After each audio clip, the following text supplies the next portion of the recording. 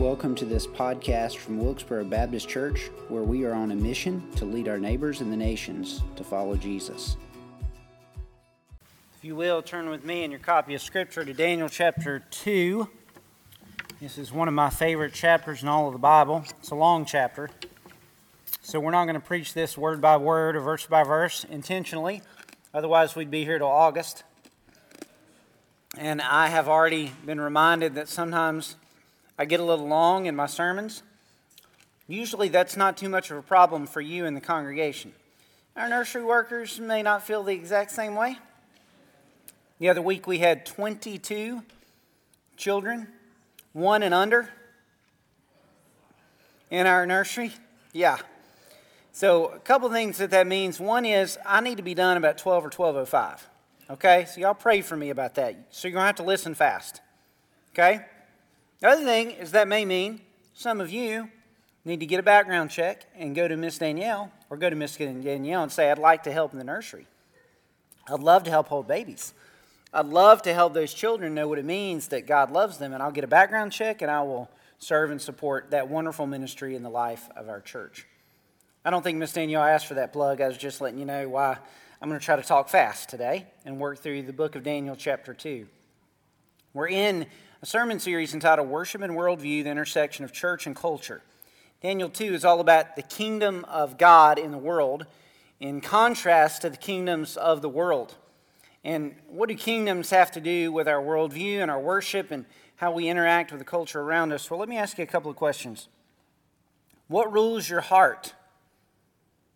What rules the hearts of those in our pagan, godless society? I mean, we could look at the kingdoms of power, politicians, athletes, performers, people who are social media promoters. Power seems to rule their hearts. They want people to notice them. They want people to listen to them. They want to have a measure of control in our world. And it's all too easy for us, maybe not in places like Washington, D.C., to seek out power, but maybe we like to be in charge or have influence in the homes in which we live or in the jobs in which we find ourselves. It's easy for a kingdom of power to become an idol in our lives. Not only that, but you have the kingdom of self. We live in a culture that is infatuated with self. Self-help, self-advancement, self-promotion, self-actualization, self-understanding, self-care, self-worth, self-esteem, self-glory. All of those permeate our society from selfies to Burger King, where you can have it your way. We're focused on what makes us feel happy, what makes us feel affirmed, what makes us feel accepted. And we focus all too often on ourselves. The kingdom of self is a way in which the enemy tries to destroy us and move us away from what God expects in our lives. By the way, these strategies of the enemy are not new. All the way back in the Garden of Eden, Satan tempted Adam and Eve with a desire to be like God. Power and self. It's exactly the way he tempted Nebuchadnezzar. We're going to read here in Daniel 2 and look at in Daniel 3, or notice in Daniel 3. It's exactly the way he tempts and strategizes to control the world in which we live. Power and self. These influential kingdoms attempt to shape and form our very souls.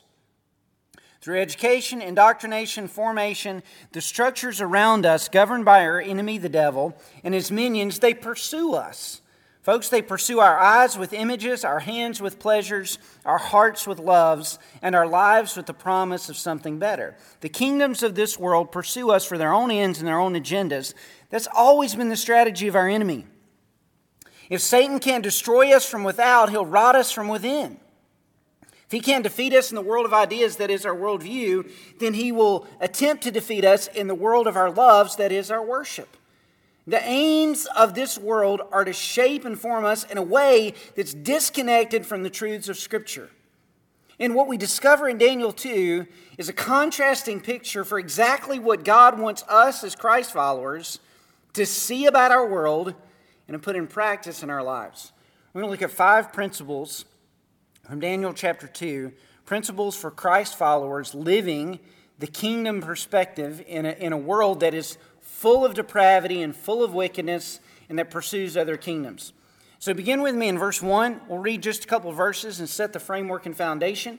We'll walk through these principles as we look at different verses in Daniel 2. In the second year of the reign of Nebuchadnezzar, Nebuchadnezzar had dreams. His spirit was troubled. His sleep left him. Then the king commanded that the magicians, enchanters, sorcerers, and the Chaldeans be summoned to tell the king his dreams. So they came and stood before the king. And the king said to them, I had a dream, and my spirit is troubled to know the dream. The Chaldeans said to the king in Aramaic, that's important, note that there in verse 4, O king, live forever, tell your servants the dream, we will show the interpretation. And then the king answered and said to the Chaldeans, the word from me is firm. If you do not make known to me the dream and its interpretation, you shall be torn limb from limb, and your houses will be laid in ruins. Then he makes a promise for what would happen if they do interpret the dream. If you'll pick up in verse 10 or verse 9, if you don't make the dream known to me, there's but one sentence for you. You have agreed to speak lying and corrupt words before me till the times change. Tell me the dream, and I shall know that you can tell me its interpretation. Chaldeans answered the king and said, there's not a man on earth who can meet the king's demand. For no great powerful king has asked such a thing of any magician or enchanter or Chaldean. This thing is difficult. So in short, here's what happened. The king had dreams. He didn't remember his dreams, and so he brought his magicians and philosophers into the room and said, tell me my dream and tell me its interpretation. If you can't tell me my dream and its interpretation, I'm going to kill you all. They said to him, nobody can do it. There's not a person in the world that can tell you the interpretation of your dream, O king. They can't tell you what your dream was, and they can't interpret it. It's not possible. And so the king was wanting something that was impossible to be done because he was so troubled by the dreams that he had. And then, out of his fury, he announced that he was going to destroy everybody. He issued an edict that every one of the philosophers and magicians, every one of the thinkers in Babylon would be killed, including Daniel, Mishael, Hananiah, and Azariah. They were all going to be destroyed.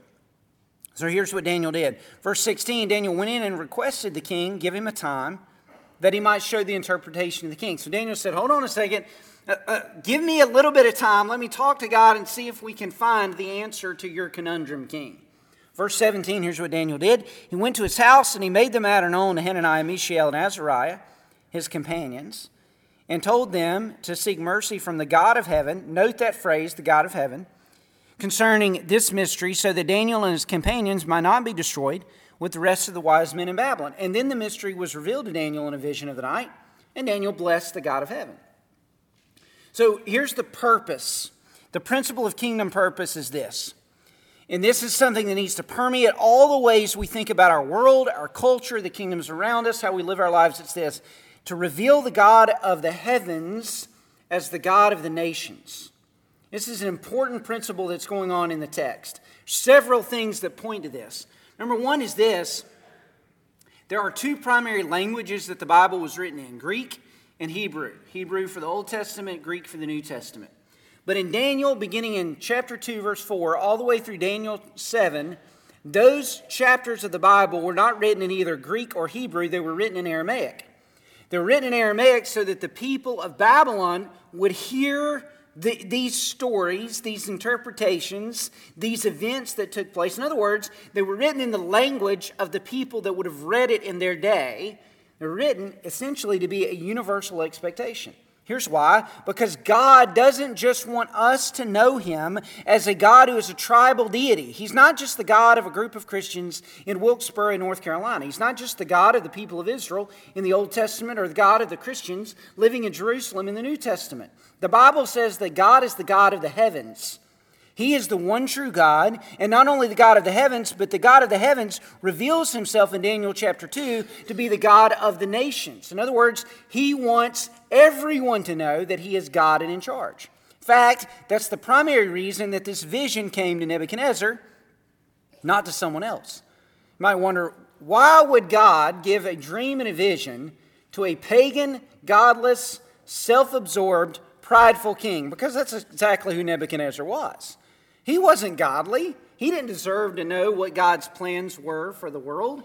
Why did God reveal this to Nebuchadnezzar? Why didn't He reveal it to one of His choice servants, Daniel, Hananiah, Mishael, or Azariah?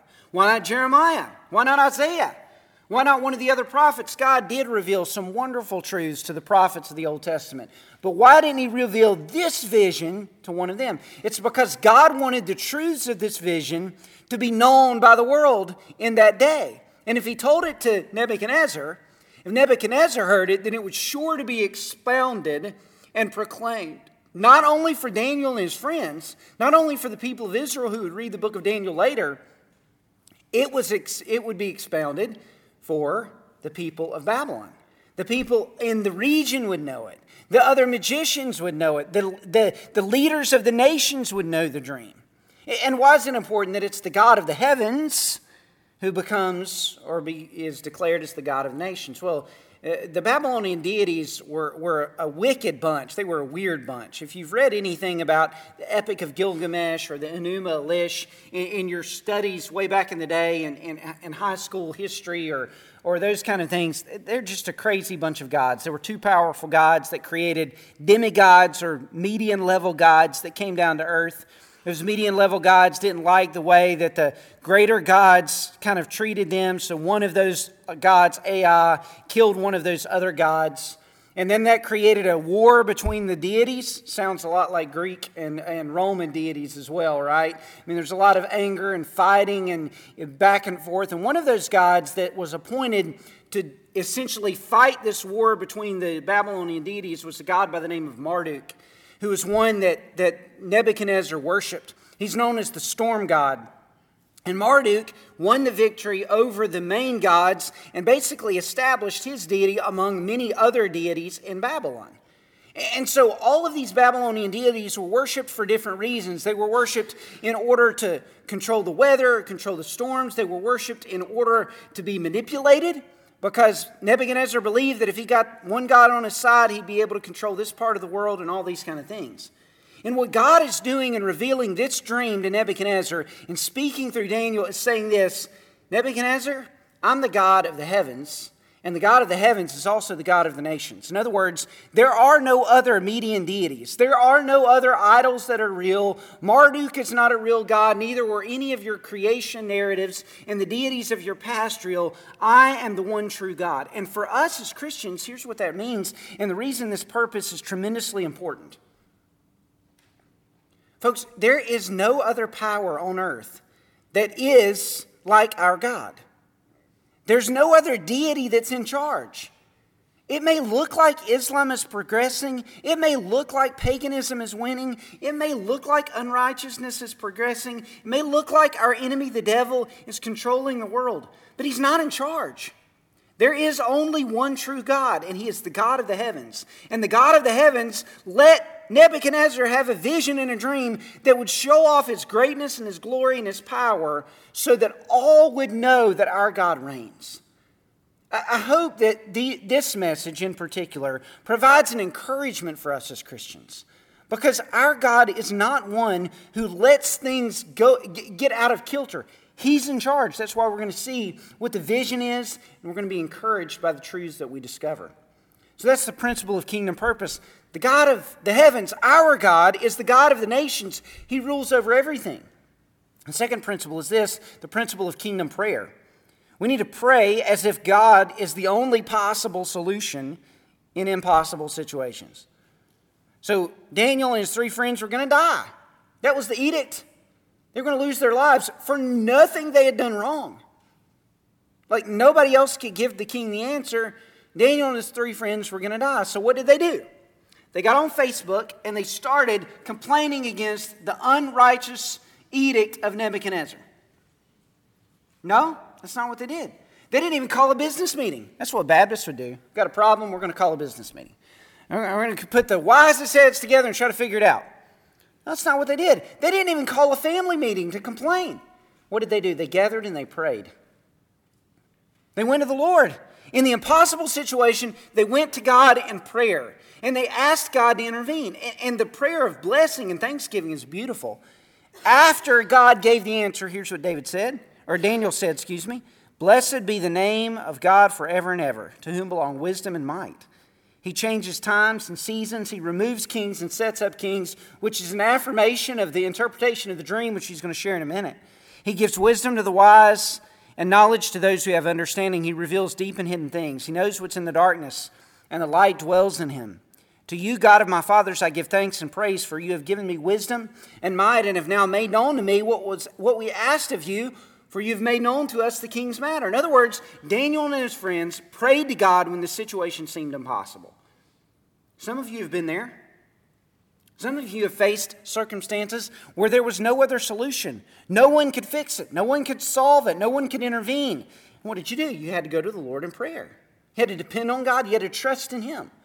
Some of you are in their situations even now. Some of you know that there's a person that needs Jesus, and it would be might near impossible for that person to come to Christ. Some of you have wandering children and grandchildren. Some of you have health situations that are absolutely catastrophic. There's no answer to it. That's when we go to God in prayer. We go to God in prayer because God can change hearts. God can heal lives. God can tear down the brokenness and the wickedness and the depravity that's going on in someone's life and bring them to conversion and faith and change.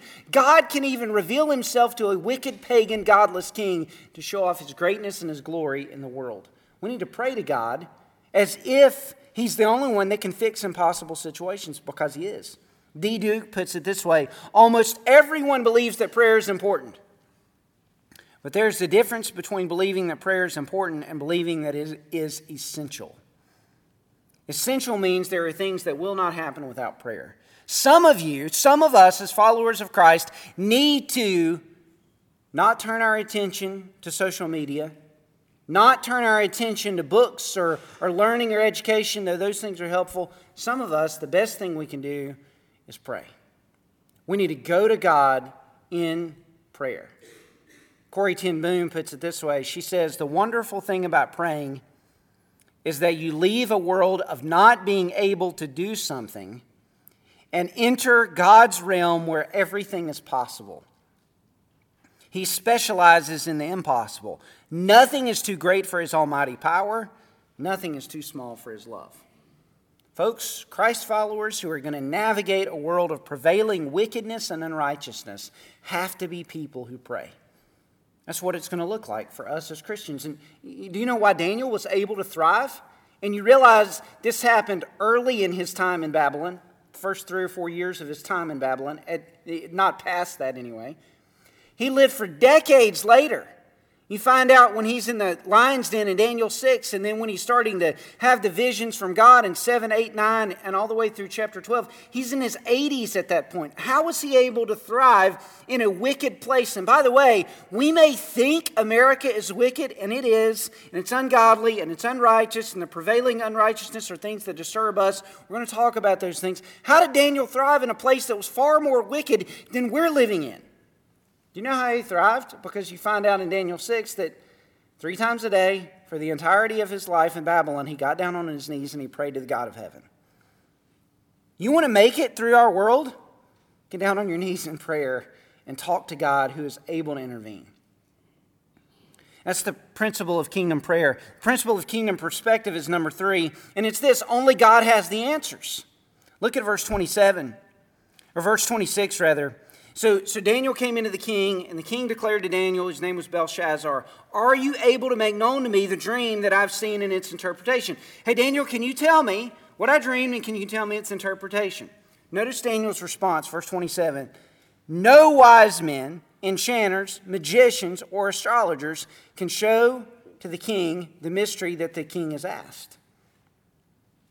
Daniel had an opportunity to walk into the king and get essentially anything he wanted, because the king had already promised anybody who can give interpretation of the dream is going to be blessed, going to be promoted. Daniel could have walked in and said, "Yeah, I've got your interpretation, king. God showed it to me last night. Listen to me, I've got it." But that's not what he said. He said, nobody can. No wise man, no astrologer. No one can show you the dream. Look at verse 28. But there is a God in heaven who reveals mysteries. He has made known to you, King Nebuchadnezzar, what will be in the latter days, your dream and the visions of your head as you laid in bed. In other words, folks, there are some things around us that only God has the answers for. There's no hope anywhere else. There's no answer anywhere else. In the coming weeks, we're going to look at technology In the fears that we may have about what's going on with technology, we'll look at sexuality and the way the world identifies identity and sexuality. We're going to look at things like how do we communicate a biblical worldview in a world that is full of pluralistic and various ideas. We're going to look at vanity and some other things that tend to control the way we operate in our world. And we look at those things and we see those headlines and we're like, who has the answers? Where do they come from? How do we figure these things out? Folks, some of the things we're going to talk about and some of the things you're going to experience, only God has the answers for. There's no hope of us finding and discerning direction in the information we can find on the news stations that we follow and that we read. But God has the answers. Your friends and your family may not have answers, but God has the answers. And this is one of the most important things for us to gather, or for us to understand as Christians. We need the perspective that God alone is in control. That we go to Him and we seek Him. Too often we get ourselves in problems because we go over here and we go over there and we go to this person and we read this source. And what we do, we get all this information to try to make sense of what's going on in our world, our own lives, and we find ourselves stressed and frustrated because we're going to people who don't really have the answers. Folks, the perspective we need to have is go to God because only He has the answers. And why does He have the answers? Because He's the one that brings about His will in the world. That is principle number 4, the principle of kingdom pursuit. And here it is, and then we'll read the text. Christ followers must be known for pursuing the King and His kingdom that will never go away. So Daniel stood before the king. God can give you the interpretation of your dream, O king. So in verse 31, Daniel said, here's what you saw, king. You saw a great image. This image was mighty and of exceeding brightness. It stood before you. Its appearance was frightening. The head of this image was of fine gold, its chest and arms of silver, its middle and thighs of bronze, its legs of iron, its feet partly of iron and partly of clay. As you looked, a stone was cut out by no human hand, and it struck the image on its feet of iron and clay and broke them in pieces. Then the iron and the clay and the bronze and the silver and the gold and all together were broken in pieces and became like the chaff of the summer threshing floors. And the wind carried them away so that not a trace of them could be found. But the stone that struck the image became a mountain and filled the whole earth. That's your dream. And this is the interpretation. Verse 37, you, O king, the King of kings, to whom the God of heaven has given the kingdom, the power, the might, and the glory. By the way, that should really encourage us. If God is the one who put Nebuchadnezzar in charge, ultimately God is the responsible for any political leader being in place anywhere in the world. Our God is sovereign. He's the one who rules and reigns. Verse 38, into whose hand He has given wherever they dwell the children of man, the beasts of the field, the birds of heaven, making you rule over them. You are the head of gold. Another kingdom inferior to you shall arise after you, yet a third kingdom of bronze, which shall rule over all the earth. And there shall be a fourth kingdom, strong as iron, because iron breaks to pieces and shatters all things. Like iron that it crushes, it shall break and crush all these. As you saw the feet and toes, partly of potter's clay and partly of iron, it shall be a divided kingdom, but some of the firmness of iron shall be in it, just as you saw iron mixed with the soft clay. And the toes of the feet were partly iron and partly clay, so the kingdom shall be partly strong and partly brittle. As you saw the iron mixed with soft clay, so they will mix with one another in marriage, but they will not hold together, just as iron does not mix with clay. And in the days of those kings, that's the iron and clay kingdom, the God of heaven will set up a kingdom that shall never be destroyed, nor shall the kingdom be left to another people. It shall break in pieces all these kingdoms and bring them to an end, and it shall stand forever. Just as you saw that a stone was cut from a mountain by no human hand, that it broke in pieces the iron, the bronze, the clay, the silver, and the gold. A great God is made known to the king, which shall be after this. The dream is certain, and its interpretation is sure. It's a beautiful dream. Frightening, yes, for Nebuchadnezzar, beautiful for us. Here's why. Because exactly what Nebuchadnezzar dreamed took place. It's one of the glorious beauties of prophetic utterances in the Old Testament. Because what God says is what actually took place. For Nebuchadnezzar, the dream was in the future. For us as followers of Jesus, the dream is in the past. Meaning that these events already took place. So Nebuchadnezzar and the kingdom of Babylon was the head of gold. They lasted about 70 or 80 years. And the Medes and the Persians came along. That's the inferior kingdom, the silver kingdom next. They came and destroyed the Babylonian kingdom, and Daniel actually lived through that transition. That's what you see later on in the book of Daniel. Then a third kingdom, the kingdom of bronze, arose. That would be the kingdom of Greece. And for those of you that remember your Western history, Alexander the Great spread the Greek kingdom over the known world, which is why the qualification there, that kingdom spread over the known world. Find out a lot more about Alexander the Great in the rest of the book of Daniel. In fact, it's speculated that Alexander the Great even knew some of these proclamations of Daniel and tried to abide by some of the prophetic utterances. In fact, I didn't say this in my other services, so they missed out.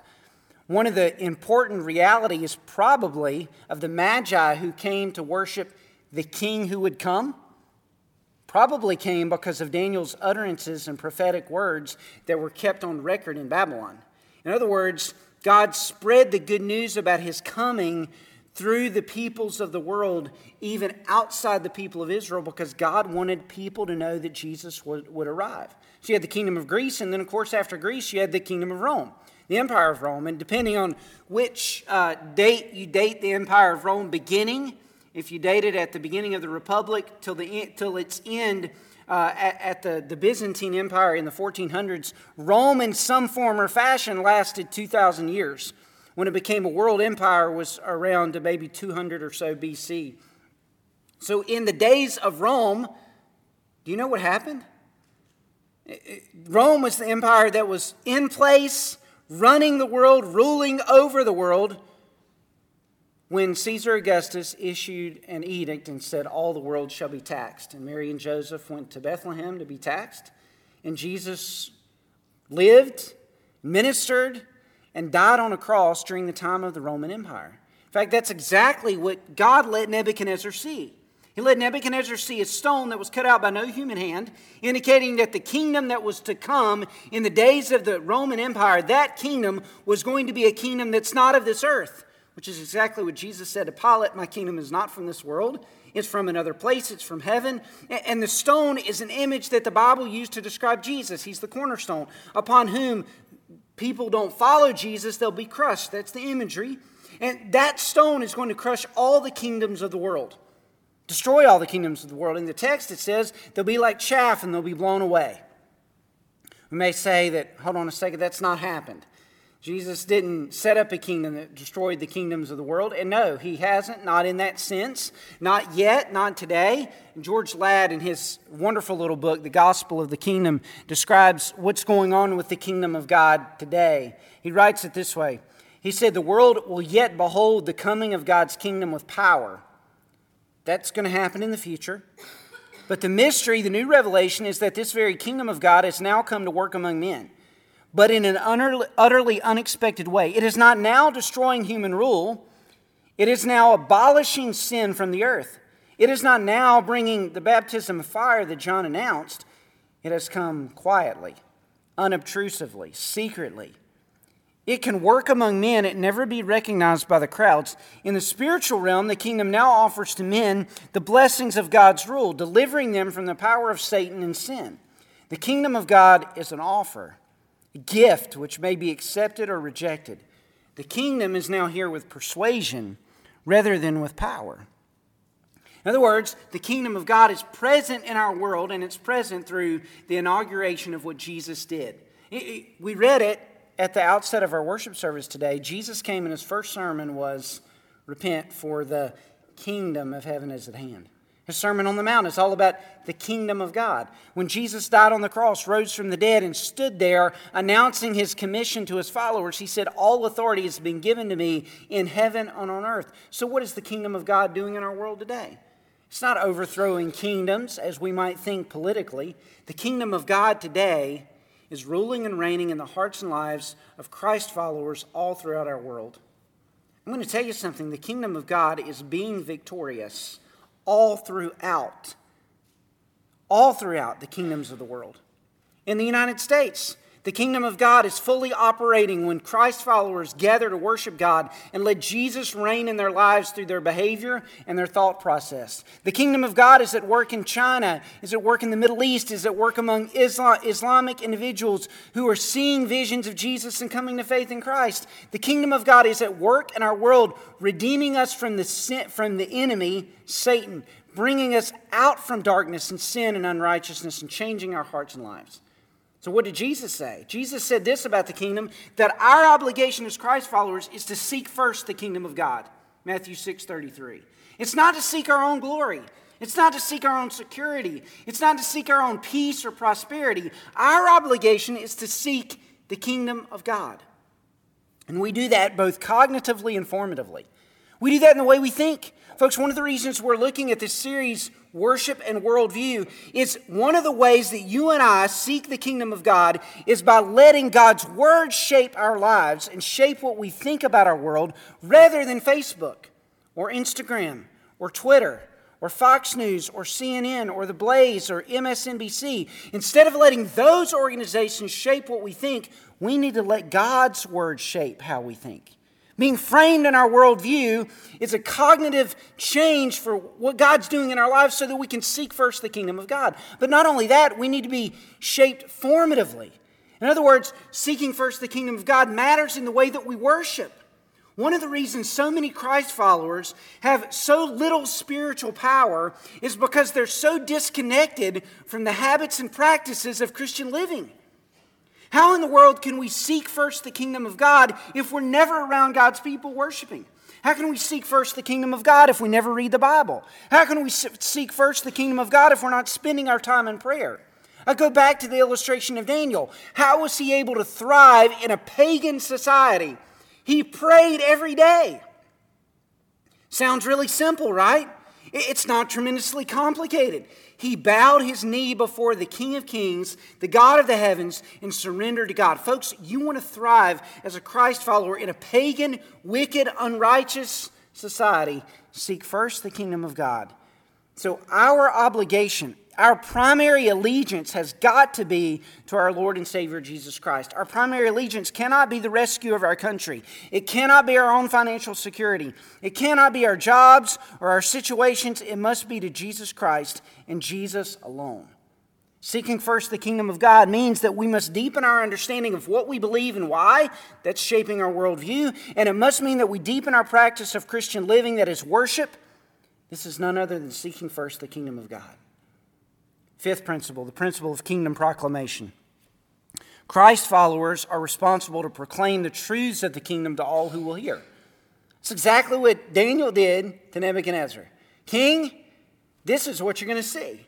This is what you did see in your dream and vision. This is what's going to happen. There's going to come a kingdom, and you're responsible to this kingdom. That's exactly what Daniel did. He invited and asked for blessings for his friends. Read the rest of the chapter. He's letting us know, he's letting those that would hear know, that we're responsible to the kingdom as it comes. George Ladd put it this way. He said, the kingdom of God does not function in a vacuum, but is entrusted to men and works through redeemed men who have given themselves to the rule of God through Christ. Our job as Christians is to talk about the good news of the kingdom. That's why Jesus preached the good news of the kingdom. Why is it good news? It's good news because Jesus reigns. It's good news because all authority has been given to Jesus in heaven and on earth. You know what that means? That means that heart disease doesn't win. It means cancer doesn't win. It means political parties don't win. It means nations don't win. It means Vladimir Putin won't win. Just like Adolf Hitler didn't win. Just like any political leader that's lived on planet Earth, they don't ultimately reside in victory. Jesus wins. The good news of the kingdom is that there's hope, there's forgiveness, there's peace, and there's ultimate eternal security in the future. How can we know that? Watch this. The reason we know that Jesus is going to come back and all the kingdoms of the earth will be shattered, according to the promise in the book of Revelation, the kingdom of this world will become the kingdom of our Lord Jesus Christ. The reason we know that will happen in the future is because what Daniel prophesied about in the past already took place. Babylon lost, the Medes and the Persians lost, the Greeks lost, and the Romans lost, and the kingdom of our God came during the time of the Romans. He came and he rules, and Jesus has inaugurated his kingdom, meaning that there's coming a day when all the kingdoms of the world will fall.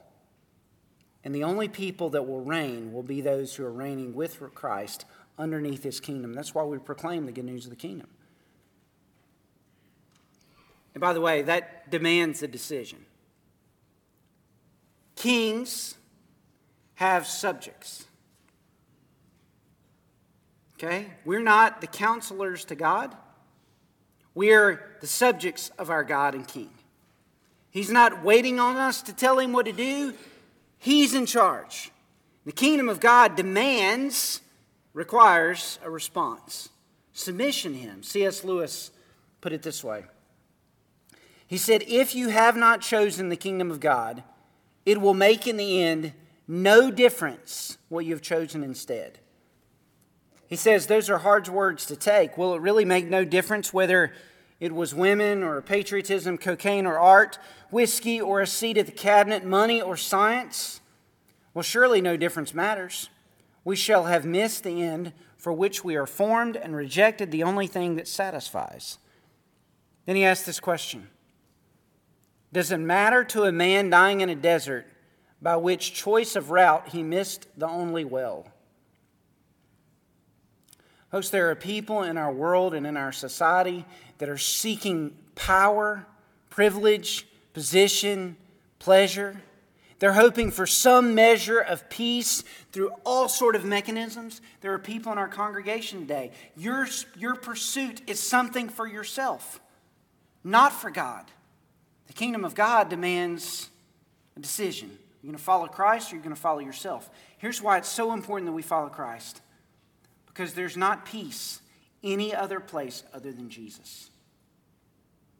This story was told to Nebuchadnezzar, the interpretation of the dream. You know what Nebuchadnezzar's response was? Read chapter 3.